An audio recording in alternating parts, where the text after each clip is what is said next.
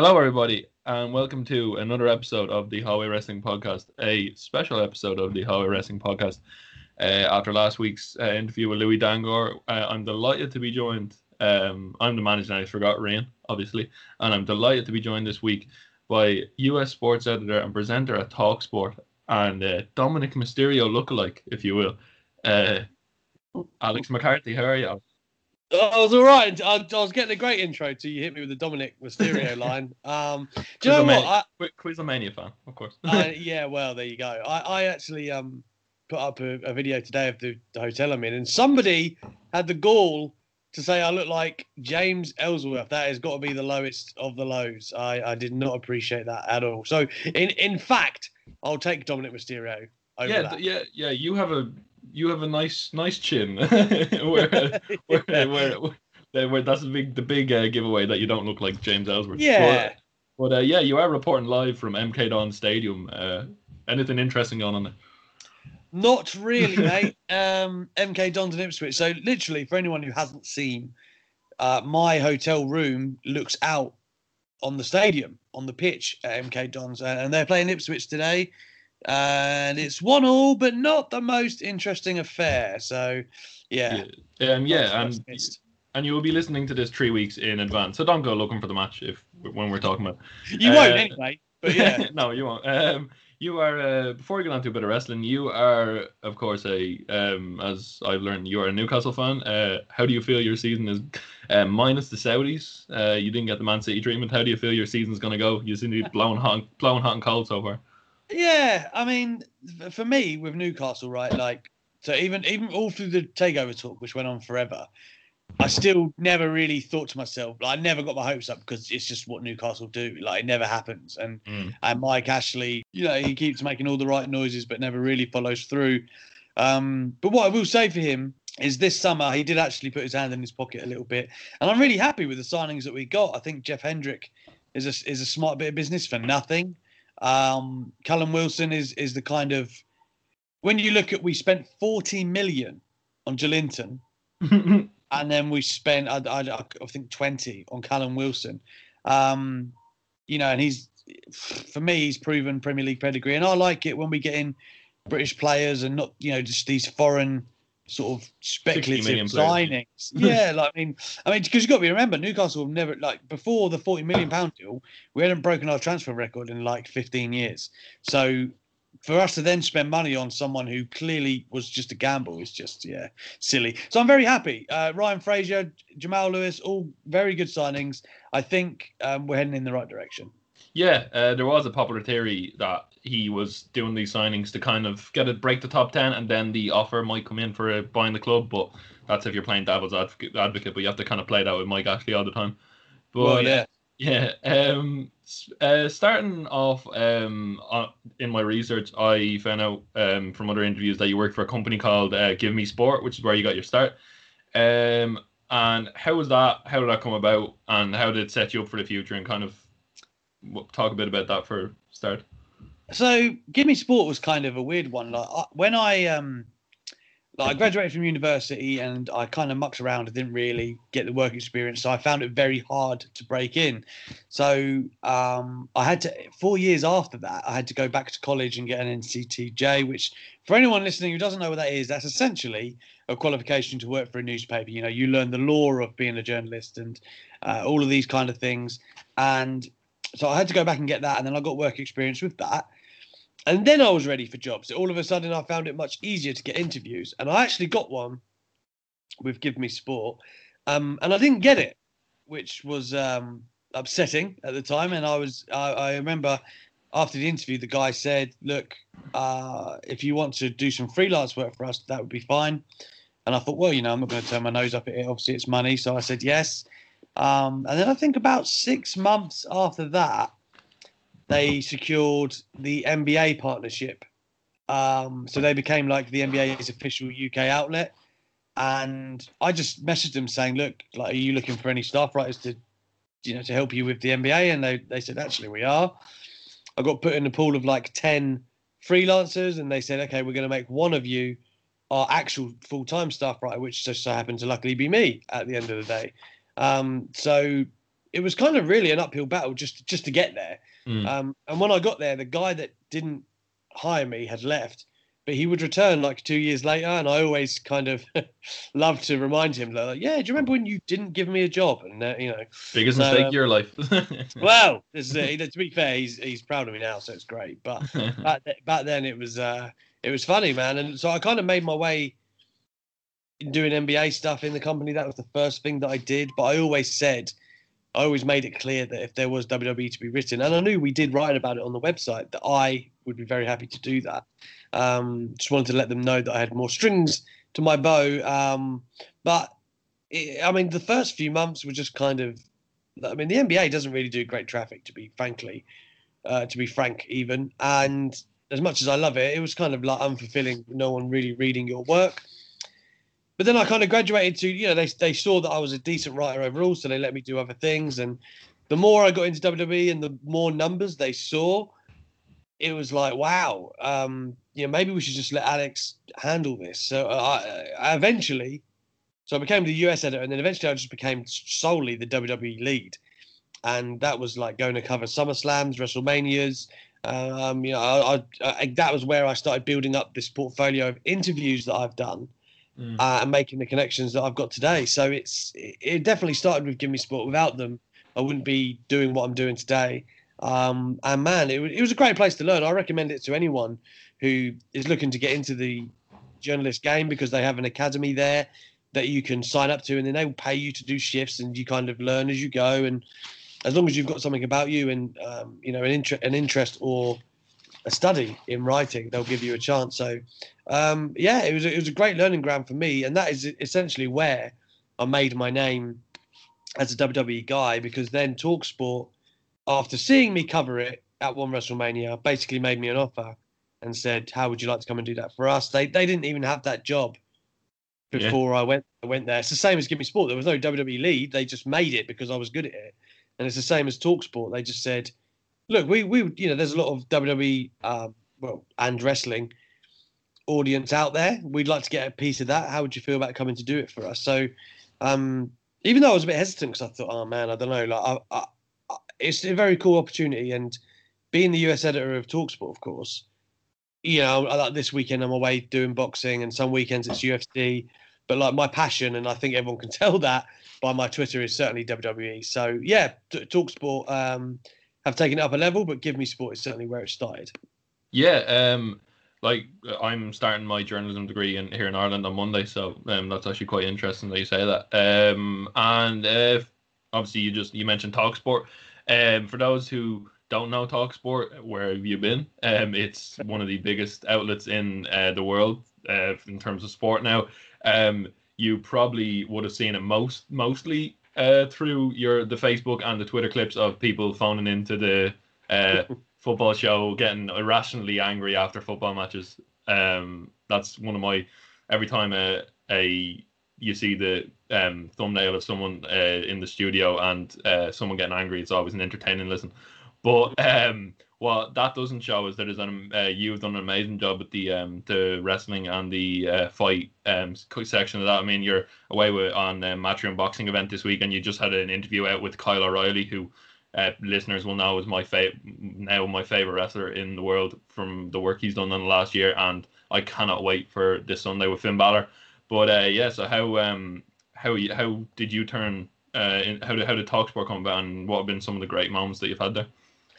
So yeah, like I say, I mean, I never, actually, I didn't even really know much about TalkSport's website. I obviously knew that the radio station was their bread and butter and what they're known for. But when the website approached me and said, look, we'd like to get you on board and do all this stuff, I was just like, okay, I took a meeting with them. And the fact that I had done UFC and boxing and stuff for Give Me Sport, like I always handled fight nights for Give Me Sport anyway. And the fact that I'd done that was appealing to them. They were like, we obviously want to grow that too. And how about you just actually be the US editor? And I was like, well, that sounds great, because the thing with wrestling, as much as I adore it, if you pigeonhole yourself that way, there's not many places to go, right? Like in the country right now, it's niche. It is. Yeah, I mean, I've said to you already in this chat, I didn't have that job didn't exist to Give Me Sport until I had it. The job at TalkSport didn't exist until I had it. like it's it's very hard to explain, but like there's not many websites that just have somewhat, a fully well paid at that. Somebody who just handles WWE. You have to kind of be versatile and do other things and bring other things to the table, because not many websites are going to prioritize WWE that way. And I know that is slowly changing. And I'd like to think some of the work I've done has certainly helped with that, certainly in Talk Sport. Yeah. But there's been in my career, it's been an uphill struggle without a doubt. So getting into Talk Sport, it was when I got there, and I've said this story a few times, but like they'd only done, I think, 20 or 30,000 clicks the year prior. And then we had 14 million clicks my first year there. So like the growth was just insane, and they couldn't ignore it. And I'd been saying about halfway, because it was on like 7 million, whatever it was. And I said to the main boss of TalkSport, who is impossible to get a meeting with, by the way, but I kind of just like Vinnie Mac himself. Yeah, I just literally hounded him down until he couldn't ignore me. And I just said, look, the audience is clearly here. TalkSport is kind of becoming known with wrestling in the UK now because of our work. So we should have a show. And they were like at first they were a bit like, I don't know. And it took about 6 months to become to reality.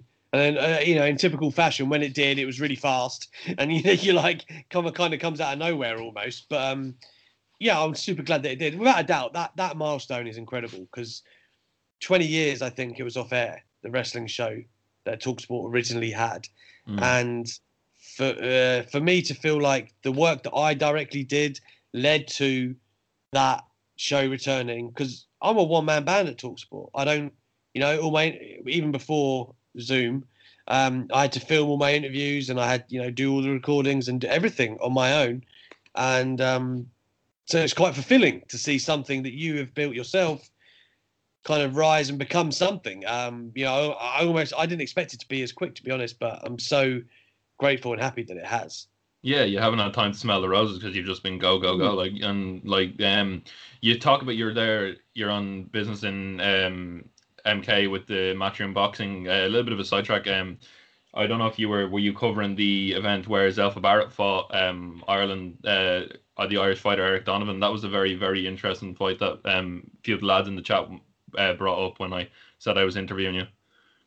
Oh no, I wasn't there for that one. No. What was so this is the first one that I've actually come into, because the thing with boxing in TalkSport, so I went to fight camp, but I didn't go to the bubble, if that makes sense. I went for a day, and then that was before they'd actually had their first show. And then the thing is, because TalkSport have their own show called Fight Night with Gareth Davis and people like that. Oh yeah. Typically they'll handle the boxing as I would the WWE. But it just so happened this card, we didn't have anyone available, and they were like, "How do you want to do it?" And I was like, "Yeah, I do." Oh, okay, I understand that. But yeah, onto what my favorite content coming from your channels is the interviews that you do with all the wrestlers. You and Louis are when I'm trying to get into the interview game, it's something you two are two of them, the people that I look at and kind of take bits and pieces to try and mold into my own style. But it's a very broad question. I asked Louis this and he was like, "Well, that's very broad." It's what makes a good interview? Well, Louis is not wrong, but at the same time, what's quite fascinating about what you just said, Louis is pretty new to the game, man. So for him to have established himself like he has so quickly, I feel like is a testament to the good work that he has done.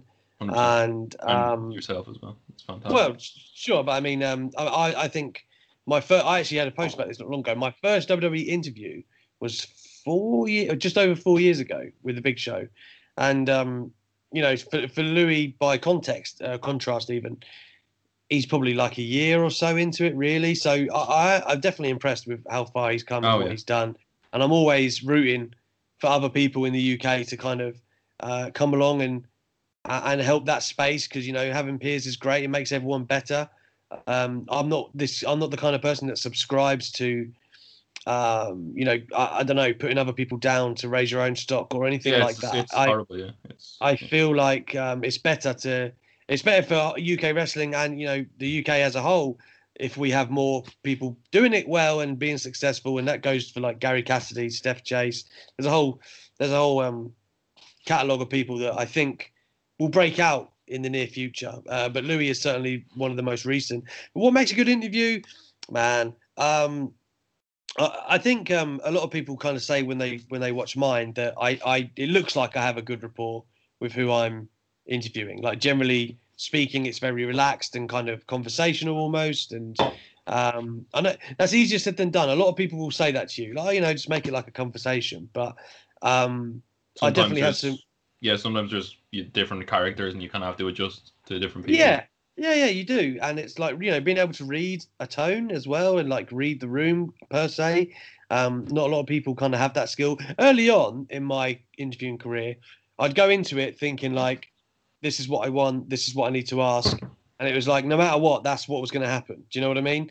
And as I've got older, I've realized that kind of either, you need to be flexible with the order in what you ask things, and maybe like calculated in how you broach a topic, and you make it not seem as daunting or as clinical as it might do otherwise. So a lot of it just is in your personality. If you are a welcoming, warm kind of person, that will shine through. And I think for me now as well, like obviously a lot of the superstars I've got to know at this point. So if we're going to talk, it'll be like, oh, last time we spoke about this, and there's a certain comfort level with that, them knowing that, knowing your work and having dealt with you before, that does help. But I think most of it, for me, a good interviewer breaks down into the interviewer themselves and how they, how you project your personality. You don't want to be overbearing, but you want to be welcoming and warm. And it really is the questions, right? Like, if you don't have good questions, it doesn't matter if you're the nicest person in the world or if they like you the most. It doesn't matter. You need to have good questions. Yeah. So I think one thing that I've always, my interview work has kind of been the backbone of a lot of what I've done, because I asked the right questions mostly. I asked the kind of things, as a hardcore wrestling fan like I am, that I'd want to know. Exactly, I want a match, and I want to know who put it together. I want to know what was said backstage about it. I want to know all the ins and outs that people find so interesting. But a lot of people kind of miss those points when they do interviews. So I feel like that also garners a lot of respect in a relationship in an interview too, because they know what you're talking about. They know that you're invested in what they've been doing, or you know what I mean? I think all of that is very important.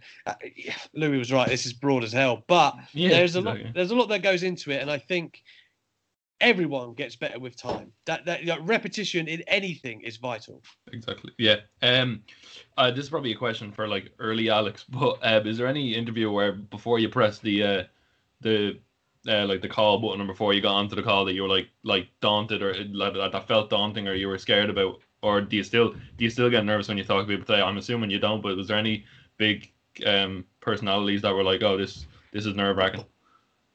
Yeah, I mean, do you know what? When I get nervous about things, it's not necessarily who I'm going to talk to. It's that I just want it to be good. Yeah. So I'm more nervous about how the interview will go, rather than who I'm talking to. And I think, like I remember when I had the 25-minute sit down with Triple H in Cardiff, which I like kind of made my career in a lot of eyes, opened a lot of eyes to it, I should say. And before that, I was nervous. I was like, not a lot of people get this amount of time with him. I need to maximize. I need to make sure I ask the right questions. And luckily, I did. I had a lot, people like Sam Roberts or Drew McIntyre got DM'd me after saying that was how great it was, and that was so fulfilling to hear. But that's kind of what you strive for every time, I guess. It doesn't matter who it is, right? So yeah, even whatever interview I do, I come away and and I approach it with certain goals and certain things that I want to get from it. And it doesn't always work out that way, But I guess if you always leave your best foot forward, then it doesn't matter. In terms of nerves, I think I had Chris Jericho before the last AEW pay-per-view, and it was the first time I had him like long form. I've had him for like 5-10 minutes before, but this was like 25-30. And Jericho is someone who, he's great, but like if you ask him the wrong kind of questions, he'll he won't hesitate to tell you, or or to go that way. So you kind of think, right, I need to make this. And you got to remember as well, he was doing like a media tour almost. He'd spoken to so many people, so there's that as well, where you think, I don't want to do too much overlapping, or Stand also out, at the same time, like, you don't want to grab the lines everyone else has got. So it's always tough in that regard. I think that's one of the main things, really. Like, I worry about what I'm going to ask them and what I'm going to get from it, because there's so many times where you'll get, you got like all these inside scoopsters these days in wrestling, right? Yeah. All these people that claim to have sources and stuff, and some of them do. But I mean, in an interview, you can pull out so much if you just ask the right questions, and that is as effective, if not more, because it's from the horse's mouth, than sources say. So I always kind of really take a lot of pride in the interview work. Yeah. And is there anybody, in the best way possible, is there anybody who you were like surprised by, who you're like, you came away being like, oh, I thought I had a perception of this guy and he's actually a lot nicer, or a lot more different attitude, or per se, for want of a better term? Is there anybody you were surprised by? I don't know, because they're always kind of, it's in their interest to be on their best behavior, right? Like, they don't. It's not really for them to be. It won't serve them or WWE for them to be that way. So I think they're always generally on their best behavior. But there's definitely a few like heels that I've spoken to, and you meet them and they are so nice, like unbelievably nice. Like Ginny is one in NXT UK. She's like Rhea Ripley. I remember I met her for the first time just after like the Tegan Knox knee thing. It was a few months after that, and she was like the monster heel in NXT UK, and she was like the nicest person in the world. So you get a lot of that where they surprise you. In terms of like, I don't think I've ever interviewed anyone and they've had like a bad attitude, and I've thought, in wrestling it's less. Like, for instance, I spoke to Derek Chisora yesterday for the first time, and he's like a volatile character, and I thought to myself, God, you worry about what to ask him, but then as you get going, you think, oh, actually, like he was cool yesterday. Same with like ask him about his laxative pills or whatever he was. Well, I mean, this is it as well. Like Dillian White is another one who I used to write his column for Talksport, and so I kind of got to know him. But having been around him, I had lunch with him, and been to his fights and whatever. Like, spoke to him on the phone weekly at one point. I know as well that like if he's in a bad mood, he's not someone you want to be in the way of. So like there's a lot of people like that, and but I feel like in terms of wrestling interviews, everyone's been nothing but nice to me thus far. I mean, I guess I'm lucky in that regard. Yeah, well, that's a testament to you as well. Because if you're a nice person, people are being nice to you. It reflects on the interview. I put some questions to friends on Twitter, and I got an interesting one here. From Rory, one of my good friends. Lack of proper chanting in US sports is title, and he was like, every time the UK fans go over to WrestleMania weekend, the audience seems more engaged. To me, it's not just a bigger event that they travel for, but it's also like different sporting cultures. Do you have any comment on that, as someone who you're probably the perfect person to talk about, because you're a US representative and you are from the UK, so you've seen both sides quite in depth, and I was wondering what the comparisons were. Yeah, absolutely, and that's the thing. Like the WWE WWE as a PR and as a company, and the superstars, they all love like the English fans. That's pretty much their favourite, because it's going to be a raucous show. It's going to be a loud show, and in the Attitude Era, if you ever watched on the network, the shows were kind of always that way, like loud anyway. And I guess we've just moved away from that with the demographic, because it's more younger. I guess it's more families that go to the show as opposed to, I don't know, guys in their 20s drinking. So I think for me, it's like a culture of English fans. Like, obviously, if you go to a football game, it's chanting pretty much the whole way, unless it's Arsenal. And then you like, I just feel that it's not that US fans don't chant or anything, but it is different. And when you go to those like Raw after WrestleMania shows, they're some of the best shows I've ever been to, just for atmosphere wise. And it is chock full of Europeans who have obviously got the packages for the WrestleMania weekend. I don't know why there's such a difference, but I know that WWE do really value it, and they've played into it so much. I honestly think, when I say they've played into it, I mean like they have the 2 UK tours a year, and they obviously highly promote kind of the Raw after WrestleMania, where they know that they're going to be some crazy fans. But I do honestly believe, and was told, that WWE had plans to have a UK pay-per-view this year before the pandemic really put things on hold. Like Drew McIntyre has kind of alluded to as much without actually saying. So I do think that they're taking the UK market a lot seriously, and the vast majority of that is down to the fans. Yeah. Speaking of Drew and UK pay-per-view, Drew in the main event of a UK pay-per-view, who would you put him up against? So do you know what? The terrible answer here is like Tyson Fury, which they're clearly angling towards. Yeah. I don't have a lot of hunger to see that. I mean, great for Drew in a way. Like if for that exposure, because it would be a mainstream thing here in the UK. It would be massive. Like everyone would cover it. So I understand from a WWE perspective why they would do that. Yeah, I'm thinking like Drew, Big E. I don't know, because Big E's quite that mainstream appeal. He's probably going to go over Sheamus next week. If I was to pick one out of the air, Drew against Big E would be big. There's a lot more better options than Tyson Fury. Tyson Fury could... Oh, yeah. Yeah. I'm just saying from a WWE perspective, I get it. I mean, it's not what I want. And I think after watching Tyson Fury with Braun Strowman, all right, Braun Strowman's not walking him through it like Adam Cole would have walked through Pat McAfee, right? But by the same token, Tyson Fury just didn't move well in a WWE ring. It just didn't look visually great. Yeah, so the no-sell was a bit awkward as well. The what? The no-sell at the end of that match. Just all of it was a bit.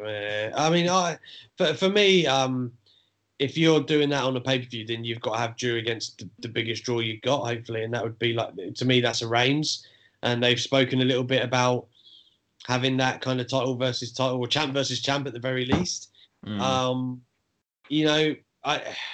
It's hard to say. But I mean, if you're the champ, you want to put him against, arguably the biggest draw, make it the biggest feeling match possible to sell it to the British public. But I feel like WWE think that's Tyson Fury, which kind of is a shame. Yeah. Back to the interviews momentarily. I don't know if you've had many of these, but Louis had his dad come in the middle of an interview. Have you ever had any funny moments during interviews with where it be a wrestler doing something or saying something? Have you ever had any moments that stuck in your mind?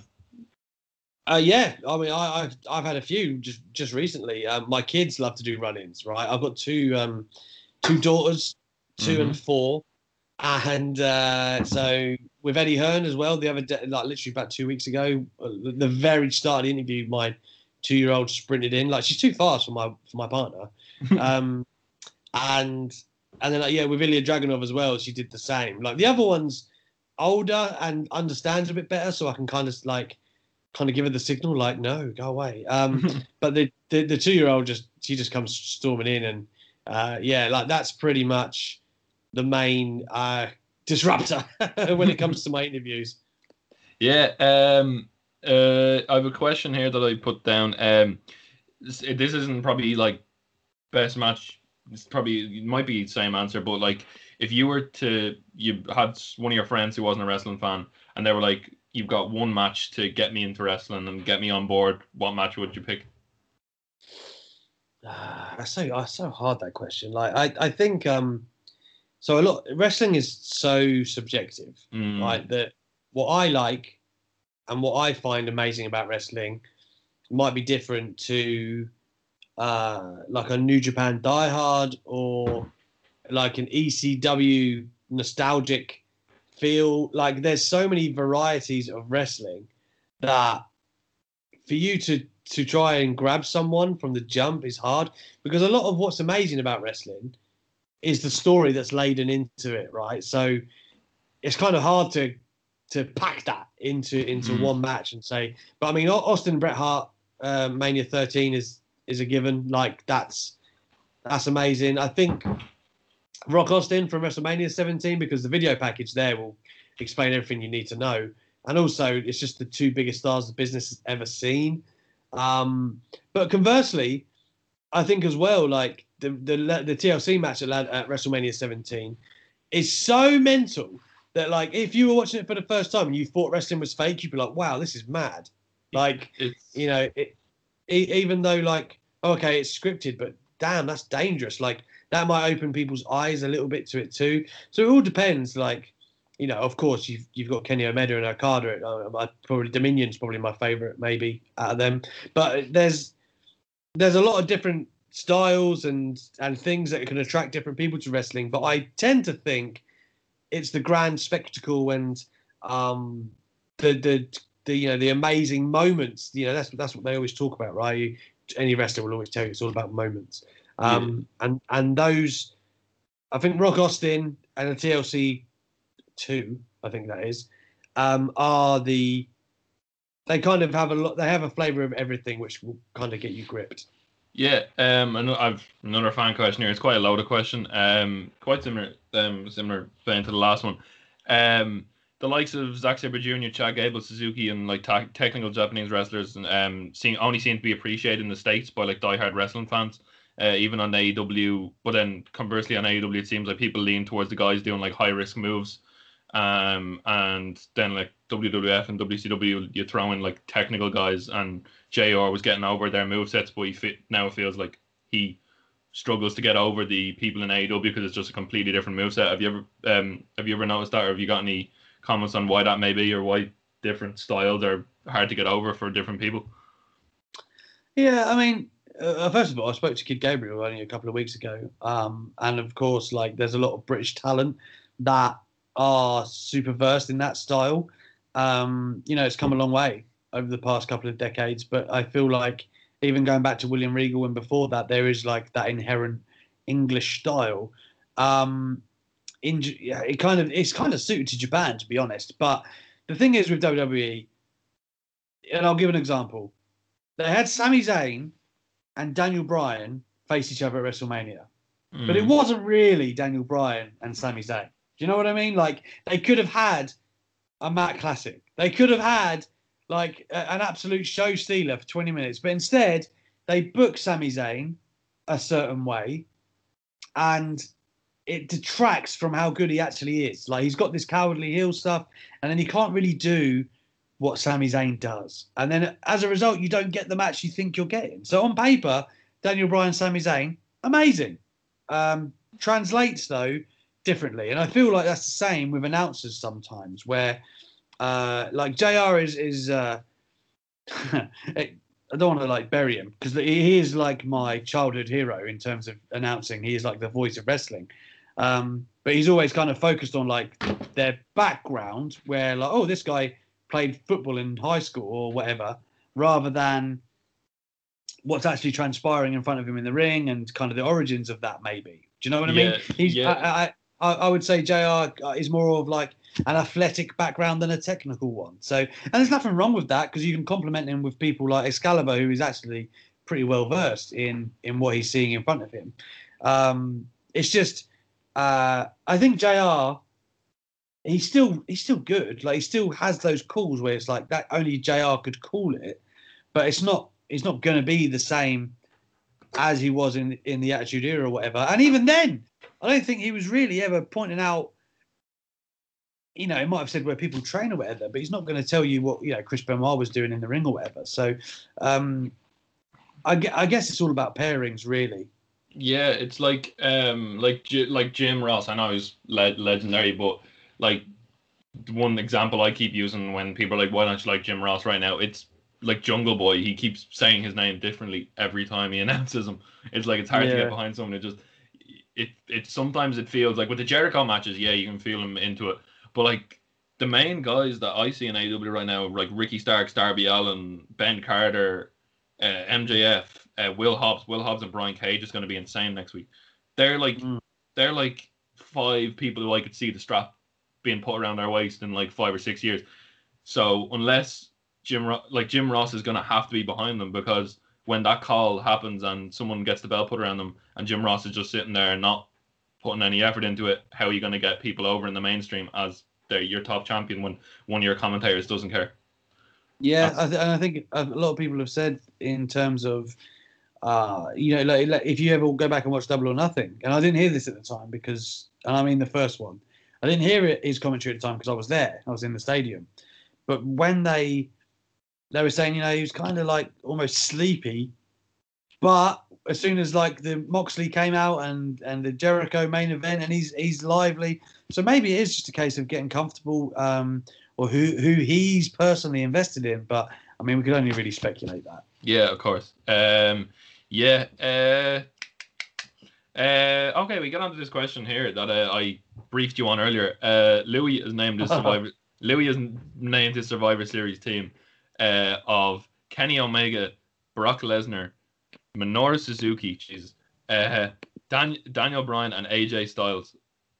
That is a team. What team are you putting up to go against them of current wrestlers? So hang on a minute. He gets first pick. 5 picks. That's very unfair. I mean, okay. We can clone some people. No, I mean, it's fine. I'll take the challenge. So say it again: Lesnar, Suzuki, Bryan, Styles, and Omega. Yep. Okay. Reigns and Rollins, easiest 2 picks ever. I was just thinking of like basically trying to match up like a Japan pick, but I mean I wouldn't have picked Suzuki anyway. But you got Okada, Tanahashi, like Ibushi. Oh God, so many. Takagi would be my pick personally. Yeah. I mean, or Ospreay to be fair. I'm loving Jay White in the G1. Yeah, Jay White. Yeah, I love Jay. I love Jay White too. Love Jay White. God, yeah, Jay White's hard not to pick here. That's the same thing. Like when I think of AEW, for me, like, and who I personally enjoy, I love Cody Rhodes. Like I'm a big Cody guy. I felt like maybe 6 months ago when he was running as a babyface, he was just on fire. Like he was like so good. The hottest babyface in the company at one point. I've got Reigns and Rollins just because I think that both of them are doing kind of the top work of their career right now in different regards. It's hard to match it. Like it's hard to match up like a Lesnar or anyone like that. I would say. Imagine Lesnar and Takagi or Lesnar and Ishii in the ring. Jesus fucking Christ. Well, this is it, yeah. Do you know what? It's funny as well when I think of Kota Ibushi. Like it's so hard to remember that he actually was like in NXT and he was in the Cruiserweight tournament and he high five Vince McMahon without knowing who he is. Oh, Ibushi stories give me strength when I hear them. And now he's jacked as anyone's ever been jacked before in their whole entire lives. Man, it's hard. I keep thinking like, I'm going to say Okada, and then I was like, no, I'm not going to say Okada. But like 2 or 3 years ago, I might have said Okada without even hesitation. Daniel Bryan's a real robbing pick as well. I mean, Daniel Bryan could wrestle himself. We're not. He could easily. We're not. You could pick Bryan Danielson if you want. Yeah. God, yeah. I mean, if again, like he's taken a lot of the ones that certainly 2 or 3 that I would have taken, but I think if I'm gonna try and spread it around the promotions a little bit. So I am gonna have Tanahashi. He's gonna be alongside Reigns and Rollins, and I'm gonna have Cody from AEW just because I really like him, and I need a big man to counter Lesnar.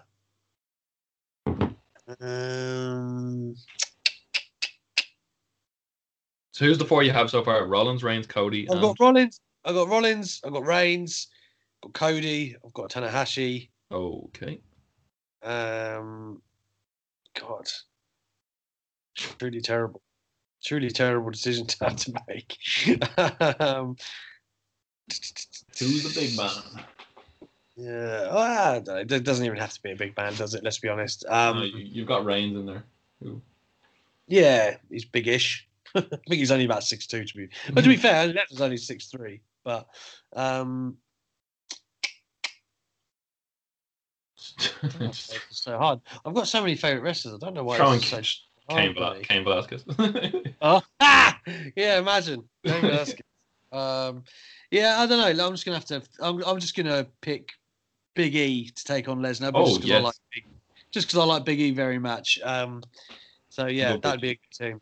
That is a fantastic Survivor Series lineup. I think I'm going to keep that as my regular question on this podcast because it seems to get good thoughts and emotions out of it.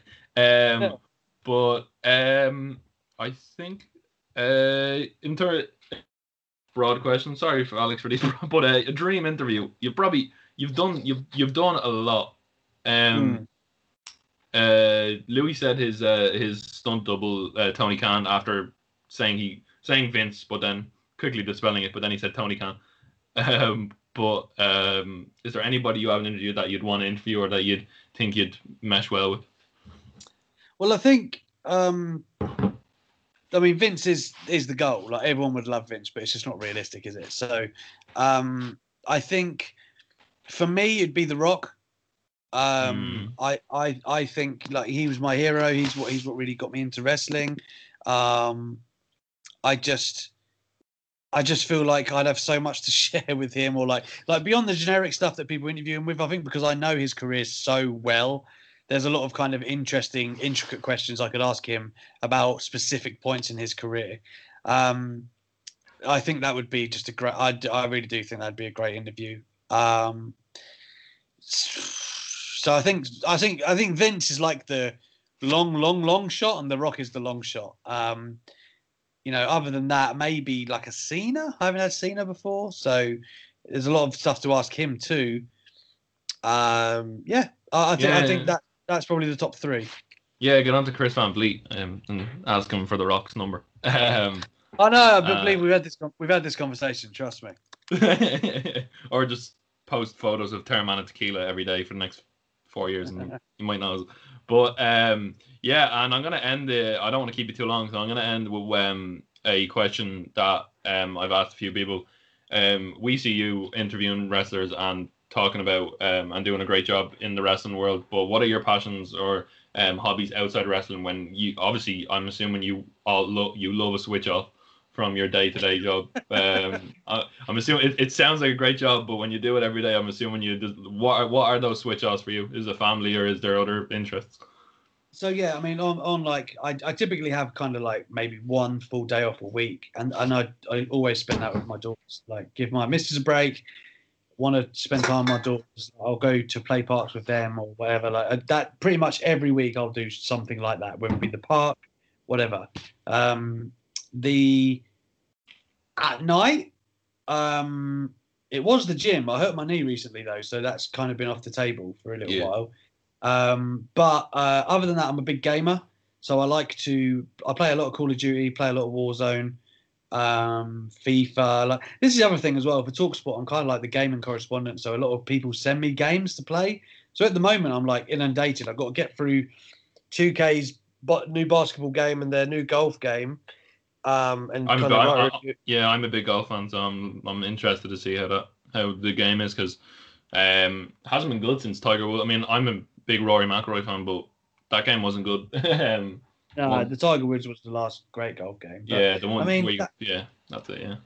The thing with I won't get into it too much, but it's all right. That's it's not like, nothing like revolutionary, but it's kind of fun to play. I think, and I just played the UFC game as well that EA brought out, which is like fun and kind of addictive to play. But then once you've kind of done your career, which is very elementary stuff, it's just a bit like, oh, well, that's done. Let's just fight as Anthony Joshua. Like. Yeah, well, this is it. So, yeah, gaming is definitely there. I do love to play football. I used to get paid to play semi-professionally. Nice. Kind of from my teenage years to my late I think my last year at semi-pro was when my daughter was 1.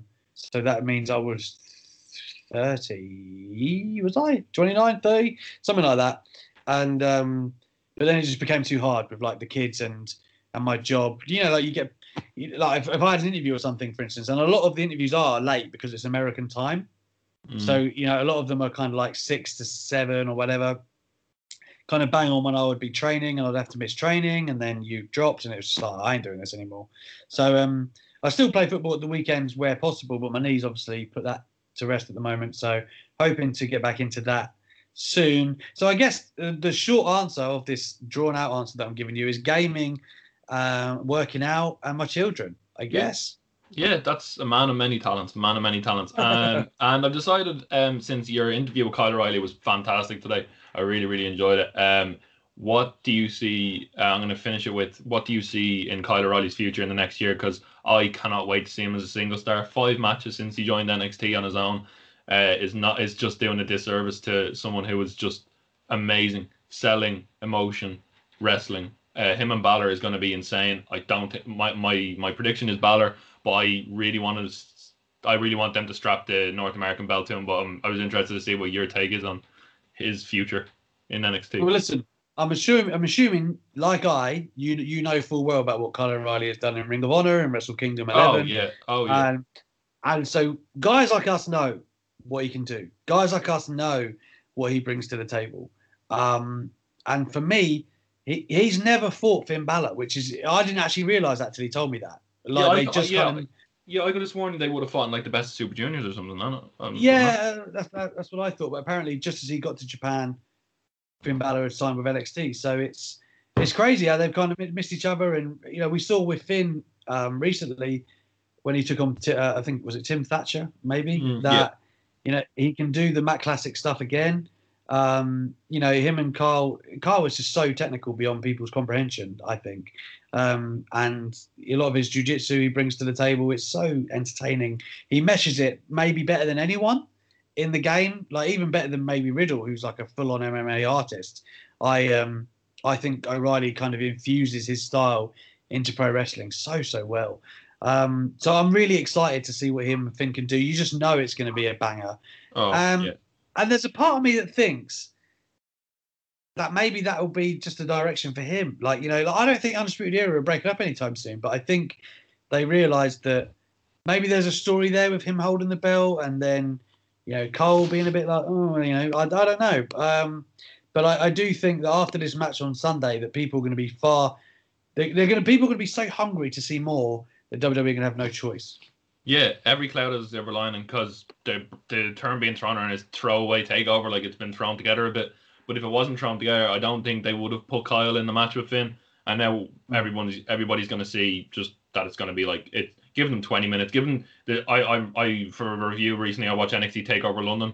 Finn Balor and Samoa Joe went 18 minutes in the main event and had an absolute barn burner. Do that again, just 20 minutes and fucking be amazing. Isn't that the thing sometimes where like people equate like time to the significance of a match? I don't always think that correlates. Like I didn't need to see, I think it was 30 minutes, maybe 40 minutes. I thought FTR and Omega and Page was way too long when they sweating out of their yeah, exactly. It's not their fault, but it was way too long.